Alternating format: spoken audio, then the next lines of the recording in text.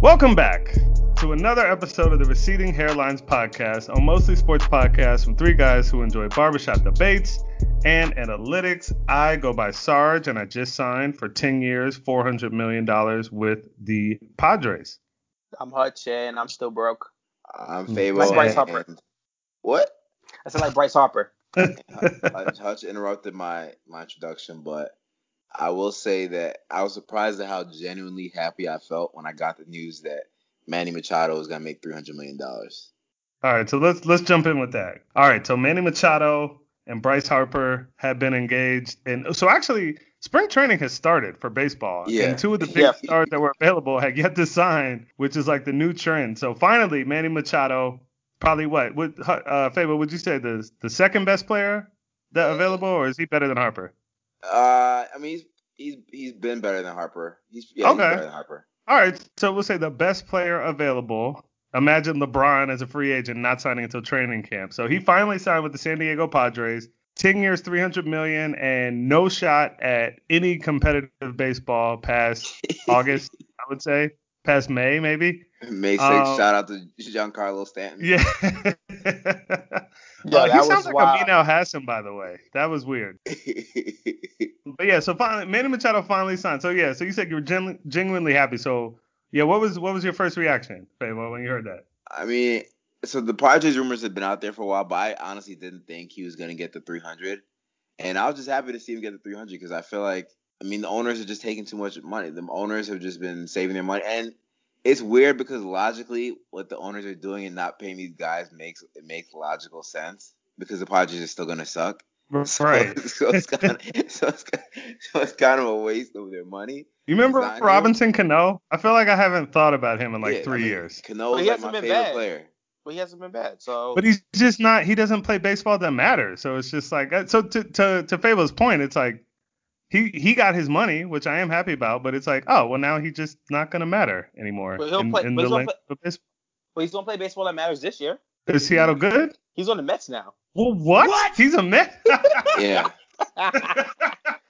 So as you can see, I've checked out of baseball. Wow. Okay. So the Mets are supposed to be good.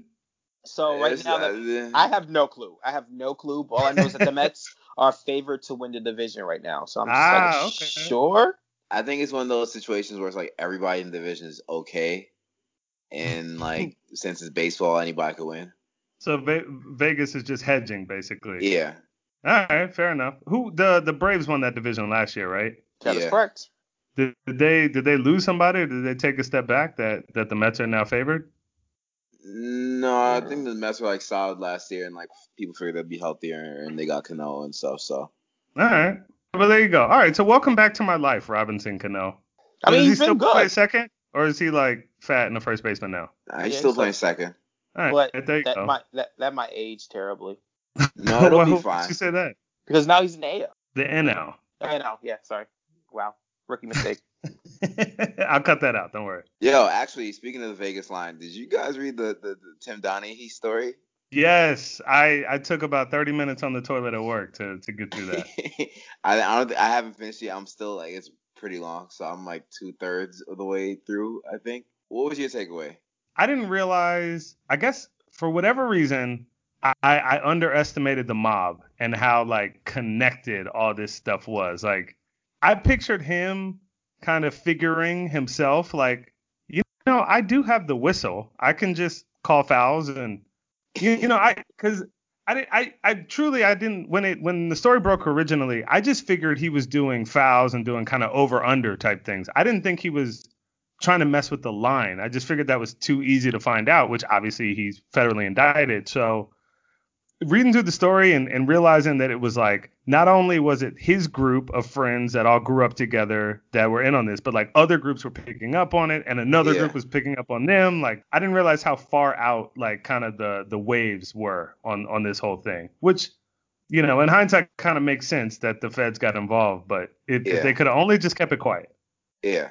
Well, yeah. I mean, so that was one thing, but the other thing for me was that I was like, yo, once the mob directly got involved or semi-directly, he did this for $2,000.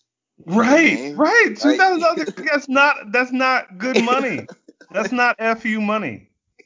Like, I really thought it would have been a lot more money for him in this process. And $2,000 in wadded up hundreds. You know, it wasn't like that he had to just like physically find a place to keep away from his wife, which I will say, if you're going to be involved in a federally illegal scheme, like, you need to get your wife on board. Because when she starts finding, if my wife found $2,000 at a time in my pockets, like, she's going to ask questions. She just is. So shout out to black women, I guess. My wife would be such a bad mob wife, by the way. She would definitely snitch on me. Neither here nor there, but. No, my wife she would say she's going to snitch, but then she'd think about the money and be like, maybe not. I feel like your wife will push you to negotiate for more. Yeah, more than the 2K. Yeah. Like 2K, that's just such a small amount of money.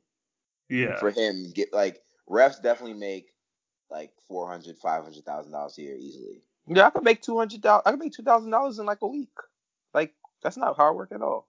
Yeah. Yeah, without threatening federal jail time. Yeah. Exactly. Yeah. If I remember reading right, he kind of got wind of how much money everybody else was making and got mad about it. And it's like, well, yeah, like, this is a national gambling ring. Like, what do you think?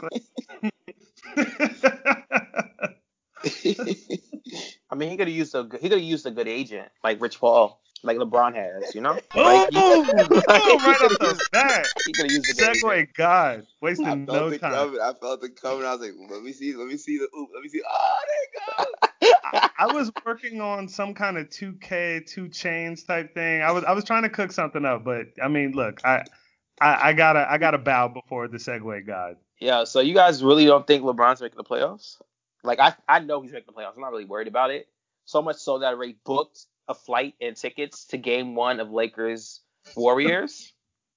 You're wilding. Why? I mean, granted, Clippers, Warriors will be the same location, so you're good, I guess. I mean, it's gonna be a Warriors game on Saturday or Sunday that weekend, so it doesn't really matter. But I am 100% sure it's gonna be Warriors versus the Lakers. All right, so right now the Lakers are 28-29, which is crazy, not even 500, and 3 games out of the playoffs. So now I'll tell you this, like, they have to jump the Kings and the Clippers to get into the playoffs. Like, they could do that. I want to agree with you, Fabo, that the Lakers are missing the playoffs definitely, but I have no faith in the Kings or the Clippers. So I guess make your case, Fabo. Why do you think the Lakers? LeBron is not LeBron anymore.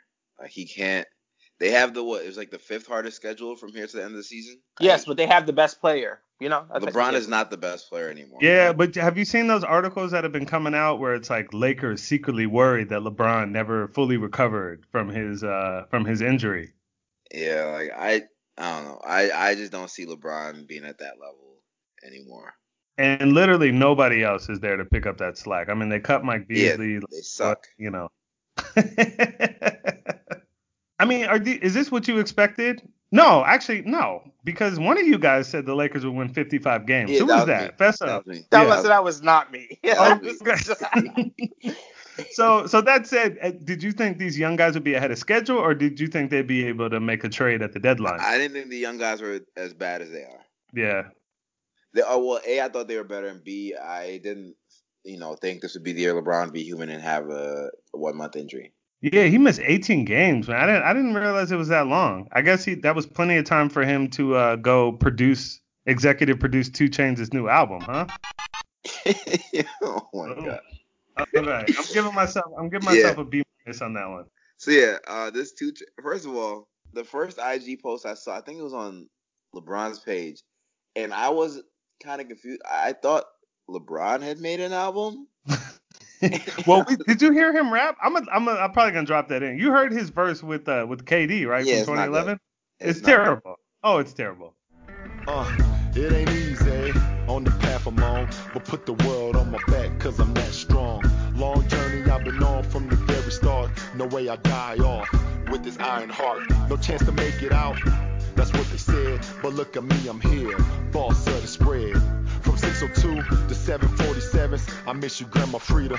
R.I.P. in heaven. Say what You guys probably should give some proper context for those like myself that don't know what you're talking about. Yeah, So that's fair.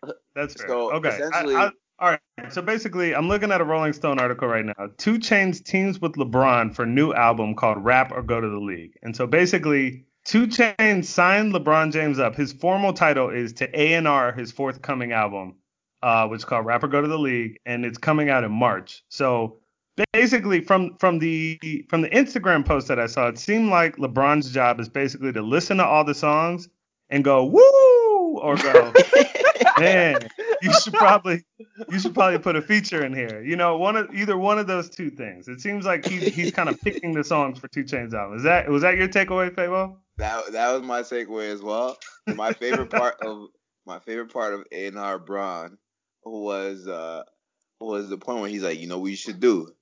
This album's supposed to be 14 tracks, but we got 16 that's good.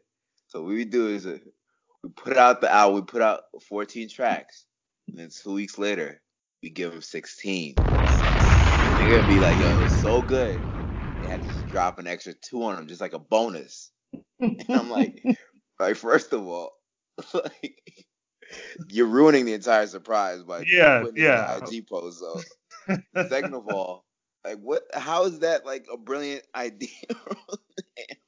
Well, who decided albums are 14 tracks also? Like, how do we just take that for granted? Like, did I miss a memo? I mean, look, I'm not the A&R. LeBron is the A&R, but if we could just speculate, how do we land on 14? Yeah, none of it makes sense to me. I mean, it's a good album title though. I'll give him that. I like. What's the name of the album title? Rap or Go to the League. Oh, that's a terrible title. That's a terrible title. Like, I'm sorry. Rap or Go to the League. I mean, those are choices sometimes you face. Oh, is that so?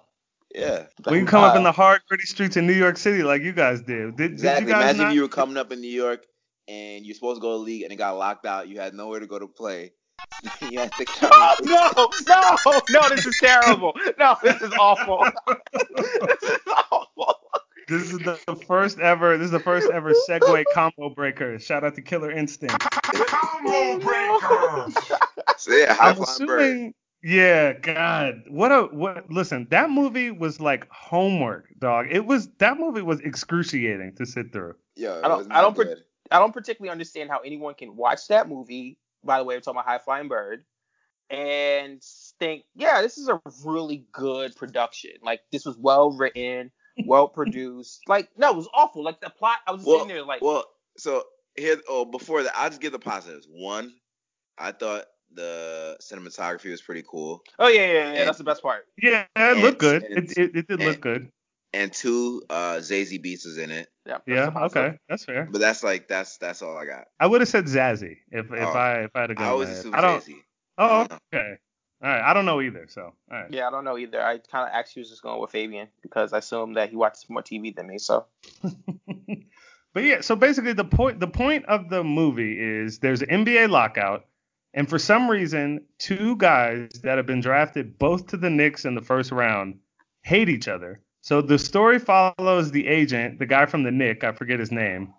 And Andre Holland. Yeah, Andre Holland. So somehow it's his job as an agent to end the lockout.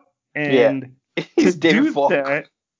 So to do that, he decides to stage a street ball game between these 2 first-round picks who hate each other and pretend that he's going to start a one-on-one league to liberate the black athlete, which actually he never intended to do. But then at the end of the movie, he gives his client, one of the first-round picks, a book, and it's like, black athletes need to be liberated. What was that? Did you guys take something else away from the movie? No, that was essentially it. Yeah, you just said a whole bunch of. You just confirmed to me that I did not care for the movie. Like, I got a whole lot of Candy Crush in during that movie. Yo, it was boring. Yeah, you went through the plot, and I was just like, I kind of want him to stop talking right now. Yeah, I mean, that's how I felt. You're not wrong. I hated myself. Halfway through that explanation, and that was only 30 seconds. The movie was 90 minutes, so I hate watched it, and it was definitely one of those movies where you pause it and you're like, God, there's 47 minutes left in this. It took me like 4 train rides to do it because I would pause and be like, let me listen to some podcasts for a little bit. Let me do literally anything else but watch this movie. Yeah. Netflix has had some really, really skeptical programming as of late. Have you guys seen the Killer Mike show? I've only seen commercials. Yeah, the Killer Mike. I watched the first 2 episodes. I watched Eating Black or Living Black, and then I watched Porno Education. The Porno Education was literally the dumbest thing I've ever seen in my life. Well, as you can imagine, what's that was the last premise of the episode show? I watched. So the first episode, he had to eat black for 3 days. What does that mean? So he could only eat if the produce or the food came from a black farmer, or a black restaurant. No, it actually had to be a black farmer. So this is like a reality show or something. It's kind of a mockumentary style, like think of like Vice News, except it's half mockumentary. So he's got a straight face the whole time, but he's kind of doing these outlandish premises. Is that a fair way to say it? Yeah. So back as we were saying, so the first episode is he's eating black and he goes to Athens and like he's learning. Georgia. Yeah, Athens, Georgia, and he's learning about like the black culture in Athens because it's a college town and whatever. So that episode, I was like, all right, fine, I get the premise. It's stupid, but okay, fine, whatever. The second episode, it starts off with him at a table of kindergartners. And like asking them like what they dream to be when they grow up. And basically he tells them that they're not going to achieve their goals. That their dreams are not going to happen and they need to be more realistic. Exactly. Okay. That's where he lost me. Because he was, and I get that it's a joke, but he's literally telling like these little black kids like, y'all need to focus and get a trade. Y'all are trying to be doctors and lawyers. That is never going to happen. And I'm like, you're a rapper. So even as a joke, this whole premise doesn't make sense. So yes, that he goes on for that. Then he talks like to the principal of his school and tells him what she did, and she looks at him as like, no, that's just the worst idea I've ever heard in my life. Because it is. So then he has like this guy that he knows that is a carpenter, and he brings him to, and he gathers some people on the street and says, hey, would you love to learn a craft? And they're like, yeah, of course, awesome, totally. And then he brings them in and he asked them what they wanted, like what would they, if they could do anything, what would they want to be? And like half of them tell him they would love to be in the music business. So of course he gets mad, and frustrated. And he's like, how do I get these people to learn a craft and to follow through and to continue like exploring whatever? And he decides that people pay attention to pornography. So he creates basically like how to change a pipe, like how to change a door lock, how to unclog a drain, with like pornographic like movies embedded in now, them. Wait, this is where I need to jump in and say, yes, he got these porno actors from a bus station. These were not. These were, you know how literally everyone says porn star no matter how high your profile is. Like these are porno actors. Like these are not. Like most of them look like Kaya from My Neck and My Back fame. All you ladies. Kaya now, not then. So yeah. wait, sorry. I don't even want to talk about it anymore. That's how ridiculous it was. Yeah, so that's where me and my wife jumped off the train. I did not see episode 3. I was like, okay, I think I'm about done with this show. So I was hoping, Hutch, that you actually liked it, so you could tell me maybe the other episodes were good, but no, I stopped after. I stopped as well on episode 2. After porno trade school. Yeah, I was like, so I think my brothers watched them all, and he was like, yo, they just get more progressively worse. I'm like, why would you sit there and watch that? How I don't understand how it could be progressively worse. That was near rock bottom right there. It was just, I don't know, just a bad premise. Like he's not an actor, so it's like he can't really carry it. Like the whole, basically he's trying to be kind of like Sacha Baron Cohen, where it's like I'm serious, but then the premise is so silly that you laugh, but he doesn't. You never laugh. You're just like, what is it? Yeah, I don't know why he signed up for this. I think going back to the eating black thing. He also couldn't ride. He had to ride black, so he had to ride a bike because there's no black cars. Wait, did like black people invent bicycles? He found someone that created a black bicycle. Oh, he did. I didn't. Uh, You don't remember him riding the bike in Atlanta? Oh, I remember him riding the bike, but I don't remember him saying like this is a black bike. I He just went to the thought he shop. was black and riding it.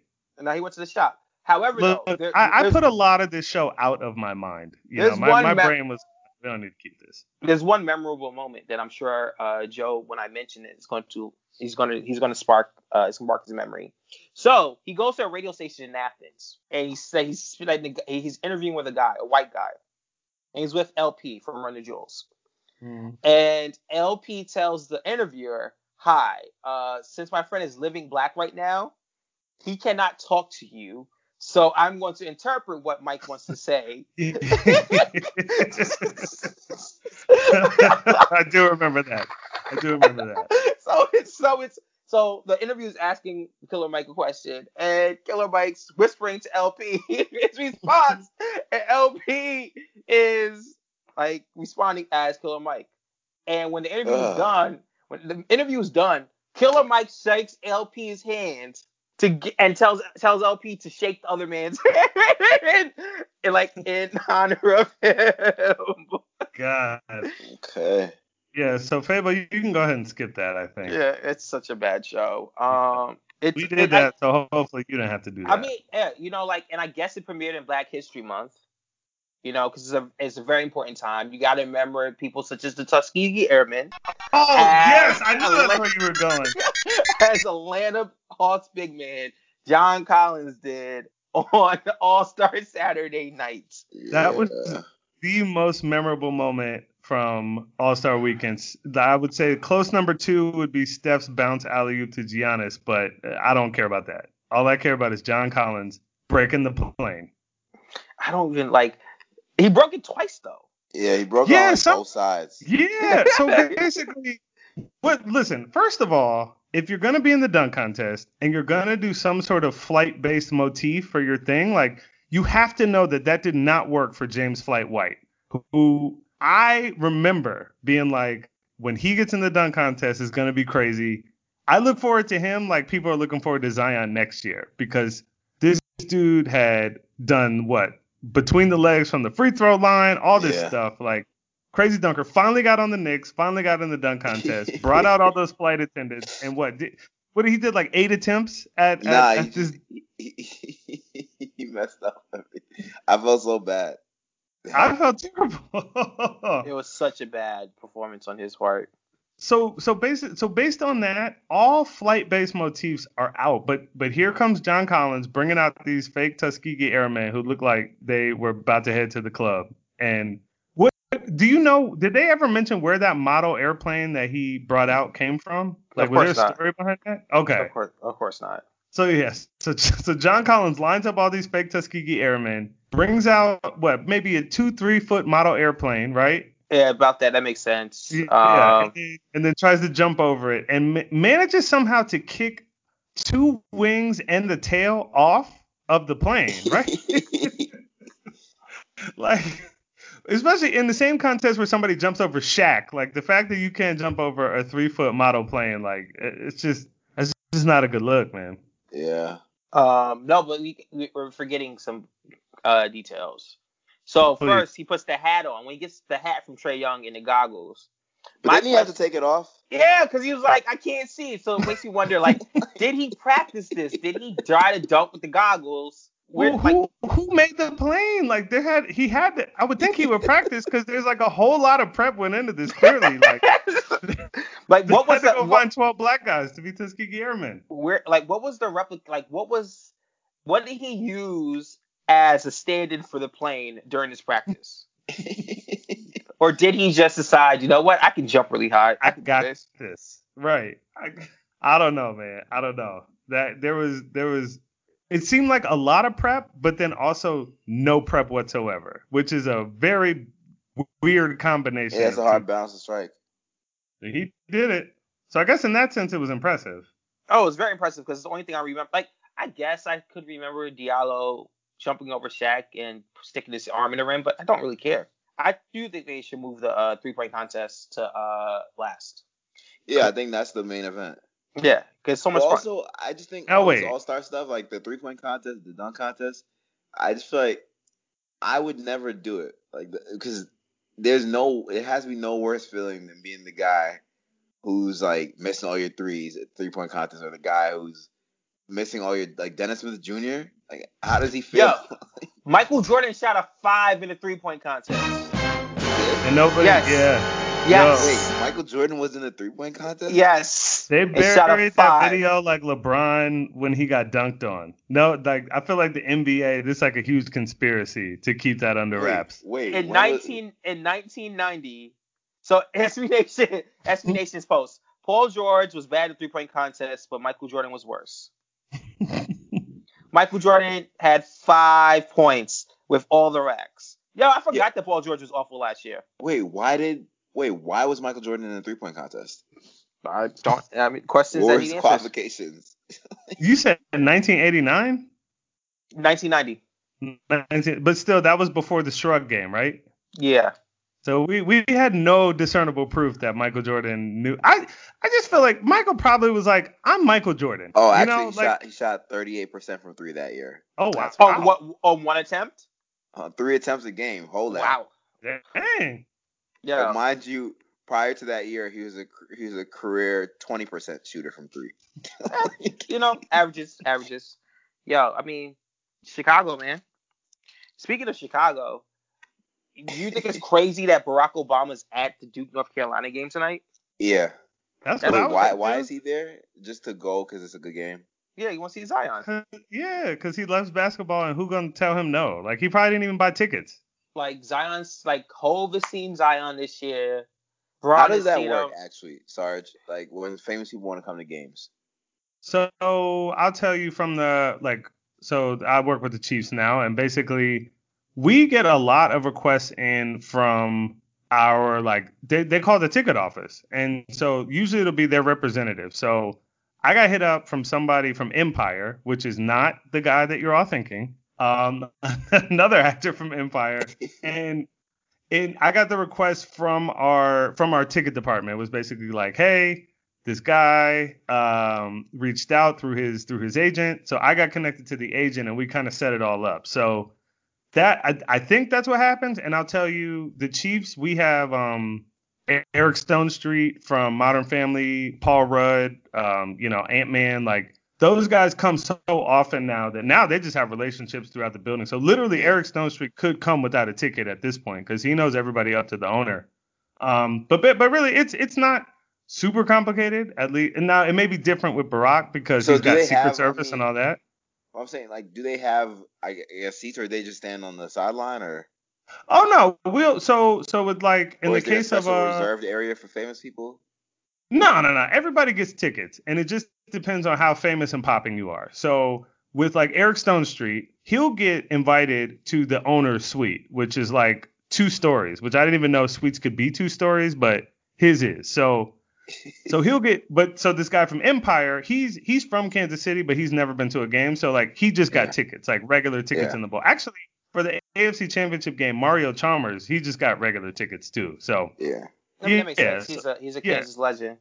Exactly. He really is. I didn't know that. I didn't know how much of a legend he was in Kansas, but like, he hit that shot, right? They call it Mario's Miracle. It has a name. I didn't know it had a name.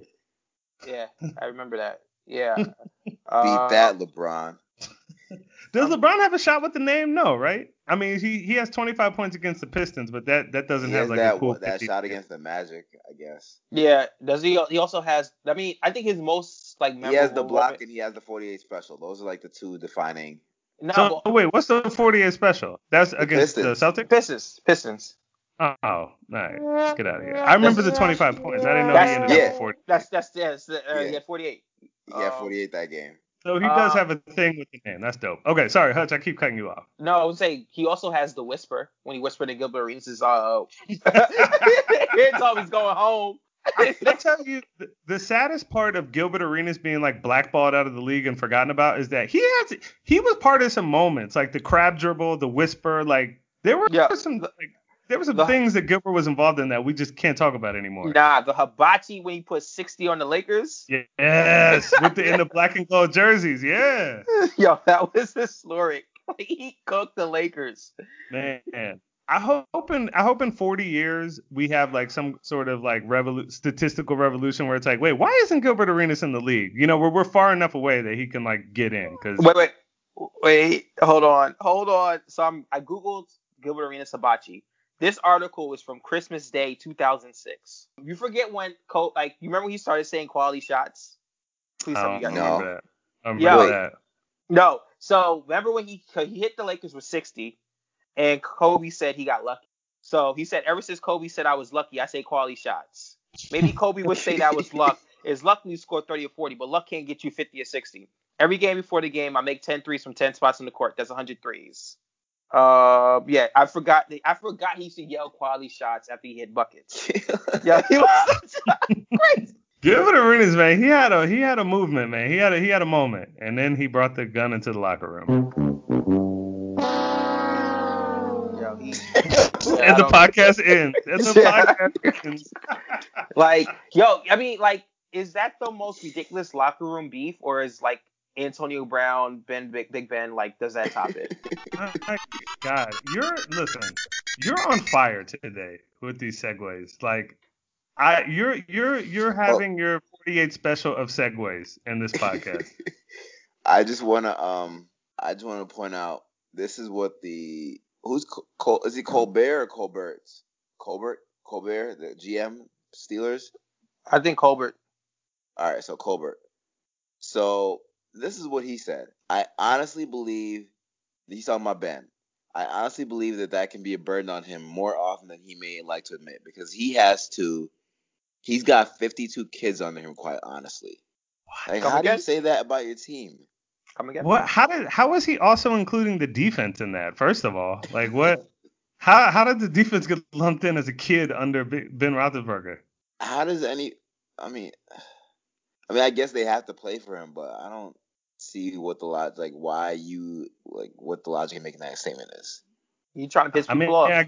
I guess to me it confirms because I was asking around, we're just talking about it obviously at work today, and like I was like, how did Antonio Brown get to be a problem, quote unquote? Like all he did was be the best receiver in the league, and I mean, just go on Dancing with the Stars. Like I don't feel like he was a problem. He never got arrested or kicked out of a game or anything. Like I don't understand how this spiraled out of control, and now all of a sudden Antonio Brown has to be traded. Like what happened? Yeah.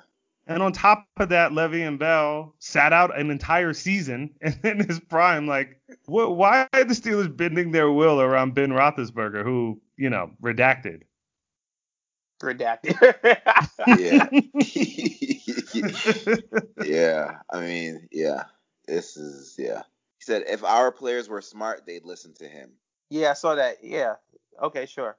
I guess my question is, like, I want to support what's his face? I want to support Antonio Brown. I really do. But I have one problem. It's his damn mustache. Yeah. I can't rock with it. Like, yeah, he's going with like the blonde mustache, right? Yeah. He's got like a blonde goatee. I mean, look, I'm not gonna lie. Like, I want to be out there and defend him as well. But yeah, he's doing selfie videos from the treadmill with like looking like I don't even know. Like, what would you even compare that to? This man's lost his mind. That's what I compare It's it not to. even like trimmed. It's just he just decided. It's like he fell face first into some bleach. Like, how does someone go? Like, where do you go to say I want you to bleach my upper lip? I think he did that himself. I don't think any self-respecting hairdresser or barber would do that in good conscience. Yo, Don't barbers have a Hippocratic oath? Like they can't let you. With the you sure? Yeah. It's like whenever I ask my barber to cut off my facial hair, he's like, "Sure?" Like, you take the mustache off? You sure? Everything? Yeah. There has to be some kind of Barber-cratic oath, I feel like. I think he did it himself. Yeah. He's a Barber-cratic oath. But yeah, so on the topic of ridiculous things, this is the D plus segue. I'm just gonna tell you now. Okay. You think Logic sounds like J. Cole and is as good as him? What? No, Hutch? No. Whoa. I don't appreciate you throwing me under the bus for something I don't believe. No. So ESPN's been playing this commercial for mad long for college basketball, and I'm like, oh, cool, like this beat's fire. I'm like, I feel like I've heard this beat before. Then it starts rapping. I can't like make out any of the words. And I'm like, yo, is this Cole? Is it like some old Cole song? Because the flow is just like Cole. So I look up ESPN college basketball, J. Cole, and it's not him. It's Logic. So, So you had to look in the mirror. You took a crying game shower. Shout out receding hairlines. And so how did you come to grips with that? I mean, are you now a Logic fan, or what's the deal? I mean, I always liked the the 1-800 song. I thought that was innovative. I mean, it's fine. You know, I'm cool to take those shots that y'all might have at me. Well, yeah, Logic is fine. I mean, it's Logic is fine. fine. Yeah, it's fine. He's like a math teacher. I can't. Okay, and I look like a math teacher. What's your point? But you're not trying to rap. You're not trying to rap. If You know you how were many trying to times rap, people- I would tell you. You know I how would many hit you. I would times- say, Hutch, like, just keep that shit to yourself. You know how many times people are like, yo, but you can't rap though? I'm like, why? They're like, you from Brooklyn? I'm like, but I also like can do maths really well. Like that's what I do. Like I can't rap. Do you see how you have the self-control to say you took a stock? You said, okay, pro, I'm from Brooklyn. Con, look at my glasses. You know what I'm saying? And you said, okay, I'm not gonna rap. Like Logic, he's just kind of, I don't know. He's one of those participation trophy kids, I guess. And he's like, I could do anything, and rose to prominence. And it's your fault. Like you're out here supporting this. I didn't support anything. I merely said that they used his flow was very, very, very J. Cole like from like the come up and the warm up. Cause like that's like to the point where I listened to the song and then like the next song played and he was like doing like the J. Cole, like you know how J. Cole does hey. Like on like when you used to like do hey. I was like, yo, what the hell? Did he just really bite all of J. Cole stuff? So is that like a known thing? Is Logic supposed to be J. Cole like very light? Yeah, I mean, I don't know, but I guess so. I'm gonna look it up. Yo, the incredible true story behind Logic asking J. Cole to use his message for Africa. You know what? I don't care about Logic anymore. Why does he have a song with Neil deGrasse Tyson? I'm so confused. Oh my god. Logic credits J. Cole for helping him get over internet trolls. Okay, so there is a connection there. There is a connection there.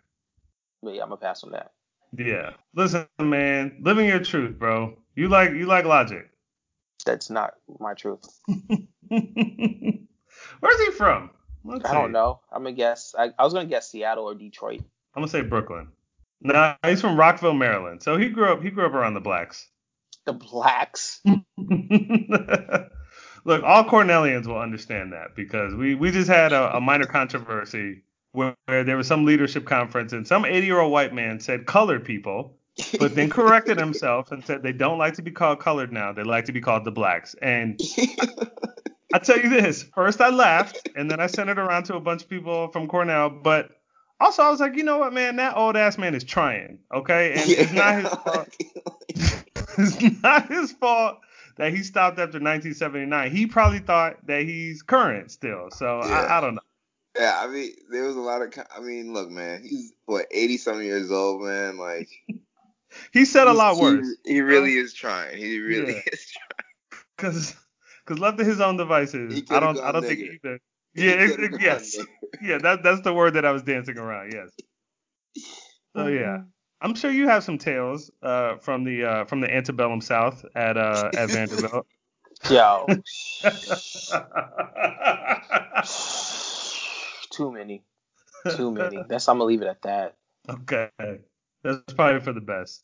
This podcast will get a little E for explicit, so. Yeah, I know. I think we did a really good job today. I think so too. Shout out to my mom. No, I'm cutting that out.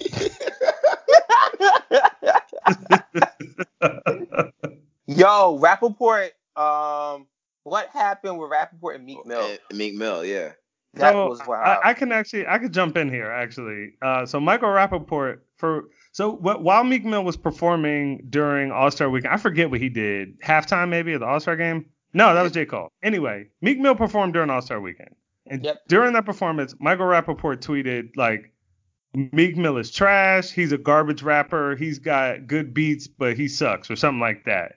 And of course, Black Twitter, being what it is, was like, hey, just because you made a De La Soul documentary does not mean that you are invited to the cookout. And so they got him out of here. And then Meek Mill got off stage, I guess saw the tweet and was like, first of all, you asked me for a selfie and said I was dope. Don't try to clown me. And let me look up the exact language of the tweet. Yo, but Meek went on and on and on and on. So like there wasn't one tweet. Meek had like 40. I only saw the one tweet. Nah, Meek had like 50 of them. Yeah. Oh, okay. So let's see. I'll go to urbanislandswithaz.com. That's where you go to get your. Oh my goodness. Let's see. So at Meek Mill says, Michael Rappaport, don't ever use the word trash when you're speaking on nothing from our culture unless you're trying to get trashed. Emoji. Number 2, who gave you authorization to be speaking on us? Number 3, what you charging now? Last time I seen you, you wanted a selfie. Be great though on the net. And then posted the selfie that Michael Rappaport apparently asked for with Meek Mill. Because he said, me, hey yo, this is the separate tweet. Me, colon. Hey yo, who this? Anonymous. I think it's the guy from White Men Can't Jump, which is hilarious. Michael Rappaport. Meek, you so fire. Give me the feeling of what hip hop is missing, man. I'm a fan. Can I get a selfie? And then Meek says, hurry up, go ahead. So Meek got him right out the paint, which I really appreciated. Yeah, Michael Rappaport. With receipts. I don't like him, yo. Yeah, I don't really like. I feel like he's just loud for no reason. He doesn't actually say anything of like of substance. I feel like Michael Rappaport is what people who are not from New York think New Yorkers are like. You know what I'm saying? Just like very angry, loud, and like hates everything. Yeah, he's the worst. All right, we're good. We got a good side swiping on Michael Rappaport here as we wrap up the show. Do you guys have anything else? Nothing on my end. I'm about to watch North Carolina hold Duke to under 43 points tonight in the first half. Is that okay? Well, good luck with your bet, bro. On that note, thanks for listening to this episode of the Receding Hairlines podcast. Episodes are available everywhere that you can find podcasts, Apple, Spotify, you name it. Guys, anything else? Basically, we're a little less than 3 months away from the Knicks winning the number 1 pick, so just keep that in your minds. Yo, I need to be at a party that night, the draft lottery night. Yeah, Fabian legitimately said that, and I was like, yo, but we lose, you're gonna be so mad. Yeah, I know, but I'm just saying, it's like one of those nights where it's either gonna be the best moment of my life or the worst. Yo, I can't get a live do that by myself. See, here's my thing. My thing is that I just don't like generally being around people that, like, I think most sports fans are just dumb, so I don't like being around them. Yeah, I agree. This is a sports podcast. But this is like, I don't care. But this is a moment when it's like everyone is on the same page. We want the number 1 pick. Yeah. So there's no like debate that I have to have where I gotta explain to people, oh no, like that player is actually not that good. Like everybody knows what it is. That's the day when your hearts will be crushed. I really hate you. I just simmed lottery, and the Knicks got the number 1 pick. Where we gonna get it?